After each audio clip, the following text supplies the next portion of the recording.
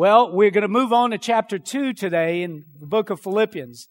But first, we want to visit chapter 1 one more time. But today we're going to talk about the joy of living in unity. And we're going to chapter 2, but we're not going to leave the theme. You know, the Apostle Paul, once he had established a Philippian church, and he was a missionary, and so he established the church, put some leaders over that church, and he kept going, and he established church in other areas. And then eventually he ended up being in prison. So he was writing the church back to encourage them and to commend them and thank them for their offering. But while he was away, he found out that there were some people that had come in, some teachers that had come into the church that were teaching with wrong hearts and with the wrong motives. And Paul was wise enough to know that all it takes is the wrong teaching, the wrong spirit to come into a church and bring great division and great divide. And so he writes concerning this in Philippians 1:15, "It is true that some preach Christ out of envy and rivalry, but others out of goodwill. The latter do so in love, knowing that I am put here for the defense of the gospel. The former preach Christ out of selfish ambition, not sincerely supposing that they can stir up trouble for me while I'm in chains. But what does it matter? The important thing is that in every way, whether false motives or true, Christ is preached, and because of this I rejoice." So Paul addressed the church, reminding them about these teachers, and he warns them not to allow these teachers to cause division. Because, you know, as you read the New Testament, you see that some say, I'm of Apollos. Some say, there was people that made divisions. Well, I'm following this leader. I'm following that leader. And there was a problem with there being unity in the body of Christ. And it was a constant battle to try to keep unity. And so Paul understands the negative effect of disunity. And so he teaches them and he addresses this problem. In verse 27, he says, "Whatever happens, conduct yourselves in a manner worthy of the gospel of Christ. Then whether I come and see you or only hear about you in my absence, I will know that you stand firm in one spirit, contending as one man for the faith of the gospel." So in other words, Paul in essence is saying, stand firm in the spirit and stay in the spirit of unity. Guard against division and fights and quarrels within the body of Christ. Because if you allow that to come in, it's not good. In Philippians 2 and verse 2, Paul says, "Then make my joy complete by being like-minded, having the same love, being one in spirit and in purpose." So the bottom line is, unity has to be a priority for the church if we're to experience joy. Unity has to be in place for joy to be in your life. Isn't that true? How many of you would agree with that? There is no joy whenever you're living in disunity. Come on, have you been there? How many of you have been married long enough to understand that? Come on, how many of you know there's no joy in a business where there's no unity? There's no joy in a marriage without unity. Isn't that right? I mean, man, that'll make for you a long night when you're not in unity, right? Proverbs 21:9 says it's better to live alone in the corner of an attic than with a quarrelsome wife in a lovely home. Don't elbow your wife right now. But how many of you know we could put men at that same place as the wife, right? And so listen, there's no joy in the church without unity. Proverbs 17:1 says it's better to have nothing but a dry piece of bread to eat in peace than a whole house full of food with everyone arguing. Hey, this one thing I know. There is no joy without unity. Amen. As long as you're living in conflict, joy is not going to be the predominant emotion that you experience in your life. Can I get a better amen? So the Apostle Paul goes to chapter 2 and he addresses this issue in verse 1. If there's any encouragement from belonging to Christ, any comfort from His love, any fellowship together in the Spirit, are your hearts tender and compassionate, then make me truly happy by agreeing wholeheartedly with each other, loving one another, working together with one mind and purpose. Don't be selfish. Don't try to impress others. Be humble, thinking of others as better than yourselves. Don't look out for only your own interest, but take an interest in others too. You must have the same attitude that Christ Jesus had. Though He was God, He did not think of equality with God as something to cling to. Instead, He gave up His divine privileges. He took the humble position of a slave and was born as a human being. When He appeared in human form, He humbled Himself in obedience to God and died a criminal's death on the cross. Therefore, God elevated Him to the place of highest honor and gave Him the name above all names, that at the name of Jesus every knee should bow in heaven, on earth, and under the earth, and every tongue confess that Jesus Christ is Lord, to the glory of God the Father. Let's close in prayer. That's good right there, right? So in this passage, Paul is laying down a foundation of truth for the church. There is great blessing for those who stay in the spirit of unity. Unity gives us an unlimited possibilities. Isn't that right? You know, just recently, just a couple of nights ago, the San Antonio Spurs and the Miami Heat played in the NBA Finals, and the Miami Heat cheated. And no, just kidding. But hey, listen, they couldn't win the championship without teamwork, right? There's unlimited possibilities when we work together as a team, when we have unity. And remember the Tower of Babel, whenever the people had one language and they came together. And the Bible says in Genesis 1, at one time all the people spoke the same language, used the same words. And as the people migrated to the east, they found a plain in the land of Babylonia, and settled there. And they began saying to each other, let's make bricks and harden them with fire. In this region, bricks were used instead of stone, and tar was used for mortar. Then they said, come, let's build a great city for ourselves with a tower that reaches into the sky. This will make us famous and keep us from being scattered all over the world. But the Lord came down to look at the city and the tower the people were building, and He said, look, He said, the people are united, and they all speak the same language. After this, nothing they set out to do will be impossible for them. What is the Lord saying? The Lord is saying when people operate in the spirit of unity, nothing is impossible for them. When the church operates in the spirit of unity, nothing is impossible for them. You know, there's thousands and thousands of churches across America, and many of them have 30 or 40. In fact, back over in the Leesville, Maryville, they say it's in the Guinness World Book of Records. There's more churches per capita than anywhere else on the globe. You know why there's so many churches? Because somebody gets their feathers ruffled and they decide they need to go down the road and do their own thing, and there another church has started. And so there's a lot of churches that don't ever get off the ground. Why? Because there's so much eternal disunity. There's so much internal faction.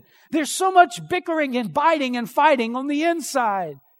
And thus the church can't move forward. But whenever you come together in unity, when you come together as a husband and wife and you work together towards something, that's when God blesses. That's when you're going to see the favor of God. Amen? Unity gives unlimited possibilities. Unity releases the Lord's blessing and anointing. In Psalm 133 in verse 1, how good and how pleasant it is when brothers live together in unity. It is like precious oil poured on the head, running down on the beard, running down on Aaron's beard, down upon the collar of his robes. It is as if the dew of Hermon was falling on Mount Zion. Now, I won't go into talking about all what that means, but look at what the rest of the verse says in verse 3. For there the Lord bestows His blessing, even life forevermore. Where does the Lord bestow His blessing? Where brothers live together in harmony or in unity. In Proverbs it says that the Lord hates some things. And one of the things the Lord hates is people that sow discord among the brethren, among believers, among the church. Unity releases the blessing of God. And listen, God's blessings will come to your family if you have unity in your family. God's favor and blessing will come to your marriage if you have unity in your marriage. Come on, y'all. Listen, God will bless your business if you got unity in your business. Isn't that right?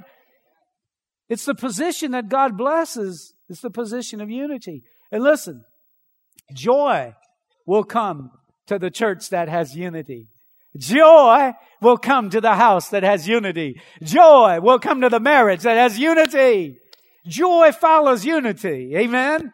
And that's why the Apostle Paul, remember the epistle of joy, and he's dealing with the church, wants them to stay in joy, but he deals with this problem. There's tremendous weakness when we lose our unity, when unity is lost.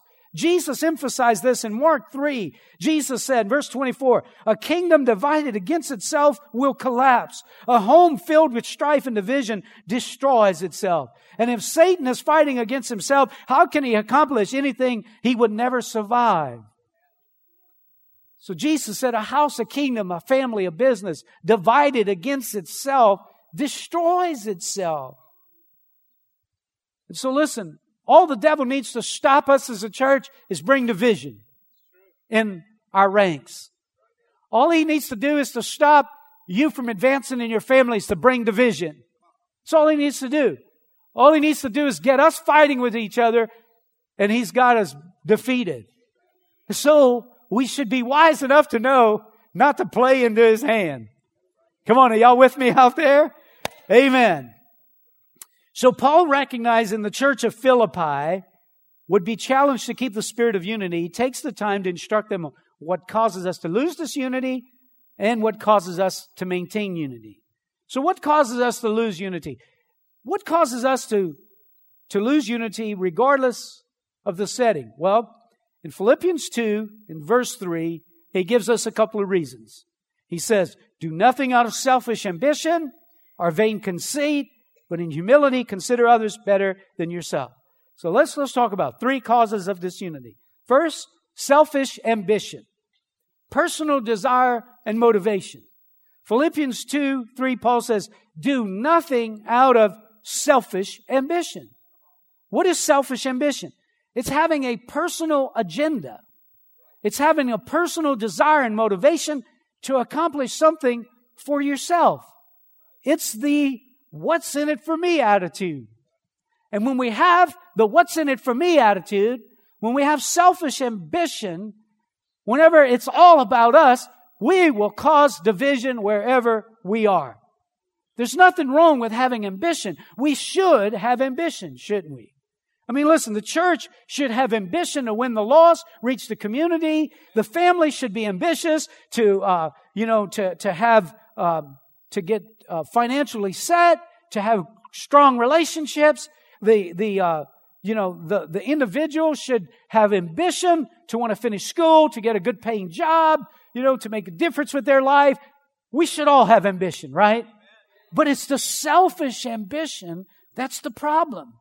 Listen, it's when our ambition is so selfishly motivated that it hurts others while attempting to satisfy ourselves. And that's what Paul is dealing with you.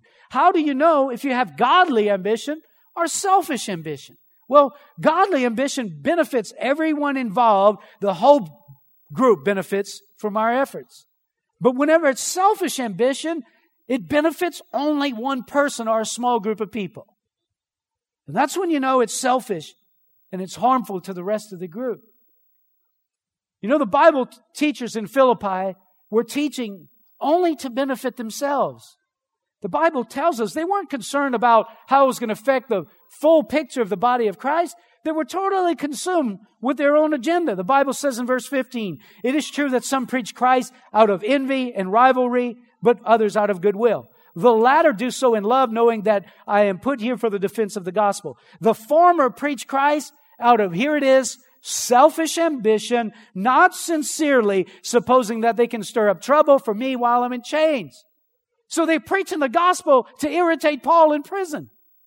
They preach in the gospel to hurt Paul. Paul's busy trying to build the kingdom of God, and these Bible teachers are teaching, trying to get people mad at Paul. That's humanity right there. So listen, even in ministry, if it's done out of selfish ambition, it hurts more than it helps the body of Christ.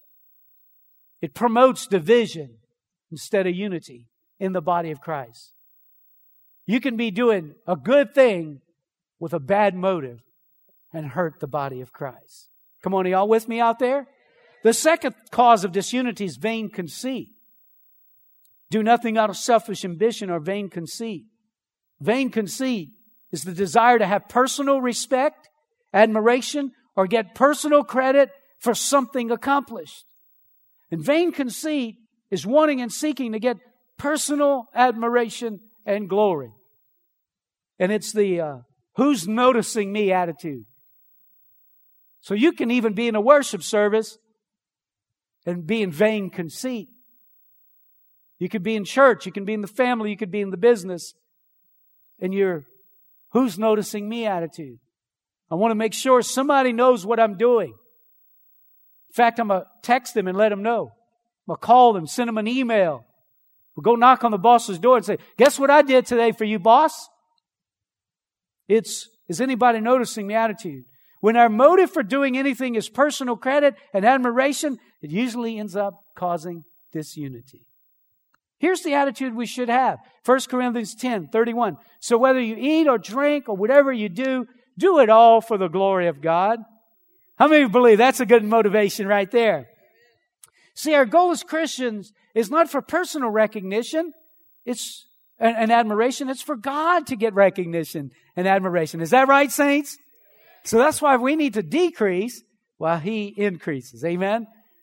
Jesus said in Matthew 5:16, let your light shine before men in such a way that they may see your good works and glorify yourself.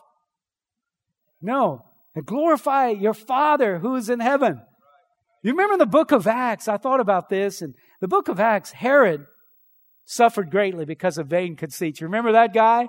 Some of you might not be familiar with it, so let me just clue you in. In Acts chapter 12 and 21, on a chosen day, Herod put on his royal robes, sat on his throne, and he made a speech to the people. And they shouted, this is the voice of a God, not a human. Because Herod did not give the glory to God, an angel of the Lord immediately caused him to become sick, and he was eaten by worms and died.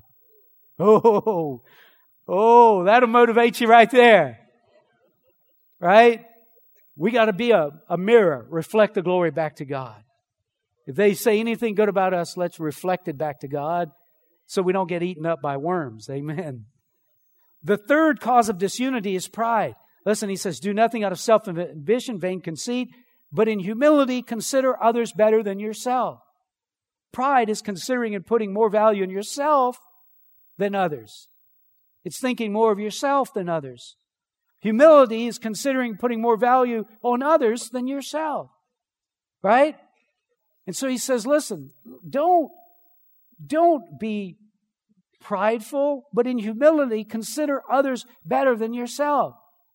Pride will always cause contention and division regardless of where you are. In fact, Proverbs chapter 13:10 says, pride leads to arguments. Listen, the more pride, the more strife. The more pride, the more contention. The prouder I am, the more I'm going to have problems with my coworkers. The more I'm going to have problems with church people. The more problems I'm going to have in my neighborhood.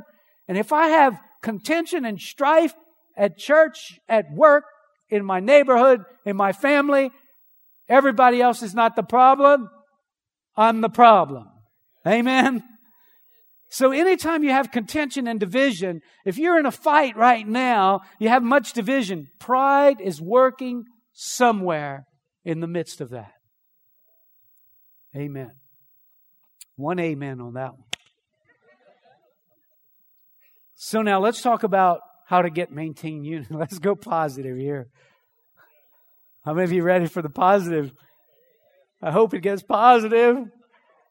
How do you maintain unity? Well, look at verse 1 of chapter 2. Is there any encouragement for belonging to Christ, any comfort for His love, any fellowship together in the Spirit? Are your hearts tender and compassionate? Then make me truly happy by agreeing wholeheartedly with each other, loving one another, and working together with one mind and purpose. 4 secrets to unity. Number 1, the encouragement of belonging to Christ. He says in verse 1, if there's any encouragement from belonging to Christ, any comfort from His love. How many of you know you can't give what you don't have? You can't give what you've never experienced personally. And so he says, listen, if you belong to Christ, as a Christian, the love of God should be flowing through our life. And as the love of God flows through our heart, it should help maintain unity. Right? When Jesus is in your life, you should be getting along better with people than before you were a Christian. The love of God, listen, the love of God, as it flows through our heart, it maintains unity. Why? Because it knows no bitterness. It only looks out for the good of man, the good of others.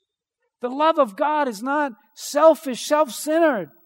And so as the love of God flows through our life, it's only natural. Listen, a believer should be getting along better with everybody in the office than anybody. He should be doing better than anybody else. That's not a Christian. Amen? Why? Because he has an advantage. He has an advantage going to work. He has his heart filled with the love of Jesus. Amen. The love of God. Whenever you're a believer, the love of God flows in your life and you are a light. You encourage unity. Amen. Come on, if you agree with that, say amen. The secret to number 2 to maintaining unity is having fellowship with the Holy Spirit. Listen, the Spirit's job is to bring and keep unity. Isn't that true? It's one of the jobs of the Spirit. Is there any encouragement of belonging to Christ? Any comfort from His love? And then he says, any fellowship together in the Spirit. And so we need to have fellowship with the Spirit to maintain unity in our marriage. We need to have fellowship with the Spirit to get along in church. Because listen, if you have fellowship with the Spirit, listen what Galatians 5:19 says. The acts of the flesh or the sinful nature are obvious. Sexual immorality, impurity, debauchery, idolatry, witchcraft, hatred, discord, jealousy, fits of rage, selfish ambition, dissensions, and factions. And we'll stop there. But there's more. These are the fruit of not living under the influence of the Spirit. The flesh will always cause divisions, factions. That's the function of the flesh. But the function of the Spirit, verse 22 of Galatians 5, but the fruit of the Spirit is love, joy, peace, patience, kindness, goodness, faithfulness. Listen, I do not increase the spiritual flow of the anointing of God in my life if I fight with you. I do not increase the touch of God in my life if I argue with you. You know what I do? I hinder it. See, our flesh promotes discord, hatred, and factions, but the Holy Spirit promotes love, peace, and patience. So the more we're controlled by the flesh, the more fights and arguments we're going to be in. Listen, every time you get in an argument, ask the question, is this the Spirit of God or is this my flesh? Am I operating in the flesh or am I operating in the Spirit? I haven't been able to answer that in the affirmative that, yeah, I'm flowing in the Spirit while I curse somebody out. Come on, while I have a moment of rage on the highways and the byways, I'm not flowing in the Spirit. The more we controlled by the Spirit, the more peace and the more unity we'll experience in our lives. Secret number 3 to cultivating unity is cultivating tenderness and compassion. The last part of the verse says, is there any encouragement of belonging to Christ, any comfort of His love, any fellowship together in the Spirit? Are your hearts tender and compassionate? Tenderness means having a sensitivity to other people's needs. It's having a sensitivity to other people's feelings. How is my behavior affecting other people? And you know, you can get so callous that you just worry about you and you alone, and you don't think about how did that decision affect everybody else around me? How is my behavior promoting a blessing in the organization that I'm in? Tenderness is having sensitivity to how my behavior is affecting other people. And then compassion, it's feeling the pain and the sorrow of other people. It's being able to get in their skin and say, man, this must be hard on them. Tender hearts of compassion help you get along and love and work together with others. Wouldn't you say? Wouldn't you say that's true? And then finally, number 4, the secret to maintaining unity is walking in humility. In Philippians 2 and verse 5, Paul said, listen, hey gang, you got these teachers coming here teaching all this stuff, but listen, verse 5, you must have the same attitude that Christ Jesus had. Okay? You got it? Have the same attitude that Jesus had. And hold up. In case you're wondering what his attitude was, let me help you out. Let me help you out. In verse 3, don't be selfish. Don't try to impress others. Be humble, thinking of others better than yourself. Don't look only for your own interests, but the interests of others. You must have the same attitude as Christ. Though he was God, he did not think of equality with God as something to cling to. Instead, he gave up his divine privileges. He took the humble position of a slave, was born as a human being. When he appeared in human form, he humbled himself in obedience to God, died a criminal's death on the cross. Therefore, God exalted him to the place of highest honor and gave him the name above all other names. At the name of Jesus, every knee should bow in heaven, on earth, and under the earth, and every tongue confess that Jesus Christ is Lord, to the glory of God the Father. So, hey, have the attitude of Jesus. And by the way, this is Jesus right here. Follow his example. And this is what Jesus did. To follow the example of Jesus first, you must be willing to release your rights. Though he was God, he did not think of equality with God as something to cling to. He released his rights. How does a lot of contention happen? As we demand our rights. As we demand our way. Isn't that true? Come on, I know this is not you, but somebody you know, right? Amen. Number 2, to maintain a posture of humility, not only must you release your rights, number 2, you must be willing to serve others. And that's what he says in verse 7. But made himself nothing, taking the very nature of a servant, being made in human likeness. Jesus emptied himself of his rights. He let go of his rights. He didn't demand that everybody serve him because he was the Son of God. I just walked in. Where's my drink? Where's my water? Wash my feet, please. I want to eat first while everybody waits. I'm the Son of God. I have rights here. No, he didn't demand his way. In fact, he picked up the rag, got the basin, put the disciples' dirty feet in the basin, washed them up, and he said, hey, you ought to act like this. Right? He became the servant. He emptied himself, letting go of his rights so that he could serve other people. And then finally, you must be willing to obey God. He humbled himself in obedience to God. Verse 8 says, Jesus was willing to do whatever the Father wanted him to do. It wasn't about his agenda. Humility is willing to serve somebody.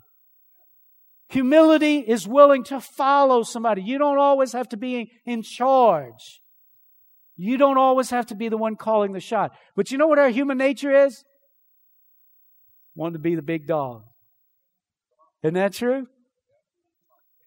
If that's true, say amen. But listen. Here's as it concludes, the reward, the payoff was huge. The Bible says in verse 9, therefore God elevated him to the place of highest honor and gave him the name above all other names, that at the name of Jesus Christ every knee should bow in heaven, on earth, and under the earth. And every tongue confess that Jesus Christ is Lord, to the glory of God the Father. I mean, he got a position that cannot be trumped. Amen? Jesus got the high place, and nobody else is going to get that place. He was exalted, the Bible says, to the place of highest honor. Why? Because he humbled himself. So listen, when we first come into unity with God, and we walk in fellowship with God. Don't mean going to church, but when your heart is right with God and you just submitted your life to him, surrender to him. When you get in unity with God, and then you get in unity with other people, and don't live in strife and contention, what happens then? You're going to have unlimited possibilities in your life. Amen? Not only that, but you're going to experience the anointing, favor, and blessing of God, because there the Lord commands His blessing when we live together in unity with other people, and we can experience the joy of the Lord. Hey, I've never been happy whenever I've been fighting with Tanya or anybody else for that matter. I'm never joyful when I'm in contention. I experience joy whenever I'm in unity. I experience joy whenever I'm getting along. Come on. And the thing is we have the ability to walk in unity if we choose to do so. Amen? Would you stand with me? Let's close in prayer. I believe that we can stop some fights right now. Right here in this place. There might be some fights going on around this community that you might be a part of, and you could stop it right now by just saying, I ain't going there. I ain't going there. I want to hold on to my joy. Amen. Come on. There's joy in unity, right?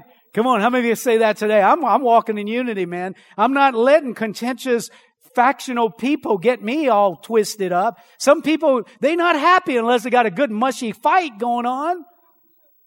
Come on. I don't want to be that person. How about you? Come on. Are y'all with me here this morning? Come on. Let's walk in unity. Let's walk in fellowship. Come on. Let's get along. Let's let the love of God flow through us. Amen. Thank you, Lord Jesus, for the love of God. Hey, the blessing of God will be on us. The favor of God will be on your family, your home, your marriage, your business, your life. Would you bow your head with me? Today, if you say, Todd, I'm not in unity with God, I know it. I'm not where I need to be. My heart is not right. I'm in disunity with God. I'm going the opposite way of the way I know God wants me to go. But today, I want to turn around. I want to change my direction. Would you pray for me? I want my heart to be right with God. I want to be in unity with God. If that's you, just raise your hand. Thank you, Lord. Come on. And as you come, just say, I want to be right with God. I want to be in right fellowship with God. Oh, this is beautiful. This is beautiful. Come on. Peace is coming to your heart. Come on. Joy comes to your heart when you get right in unity with God. Father God, just pray this prayer with me. Say, Lord Jesus. Come on. We're all going to pray together. Lord Jesus, thank you for washing my sins away. Thank you, Lord, for cleansing my heart. Lord Jesus, I don't want to be in disunity with you. I want to be in unity. I humble myself and I surrender to you. I surrender my heart to you. Lord Jesus, fill me with your Spirit and help me to live the Christian life. In Jesus' name, I pray. Amen. Amen. Amen. Come on. Heaven just stopped. And heaven just applauded. Amen. Thank you, Lord Jesus. Okay, now listen. Come on. We're going to go promote unity, right? So let's ask God to give us that grace. I encourage you to bring some notes home. Go look at these notes. And just ask God how you can just apply these things into your relationships to help keep peace in the house, at your work, wherever you go. Father, it's easier said than done. God, we need your grace. We need the power of your Spirit. And God, I pray that you would release your power, release your presence, release your anointing right now on every family, every home, and every heart. In Jesus' mighty name we pray. Amen.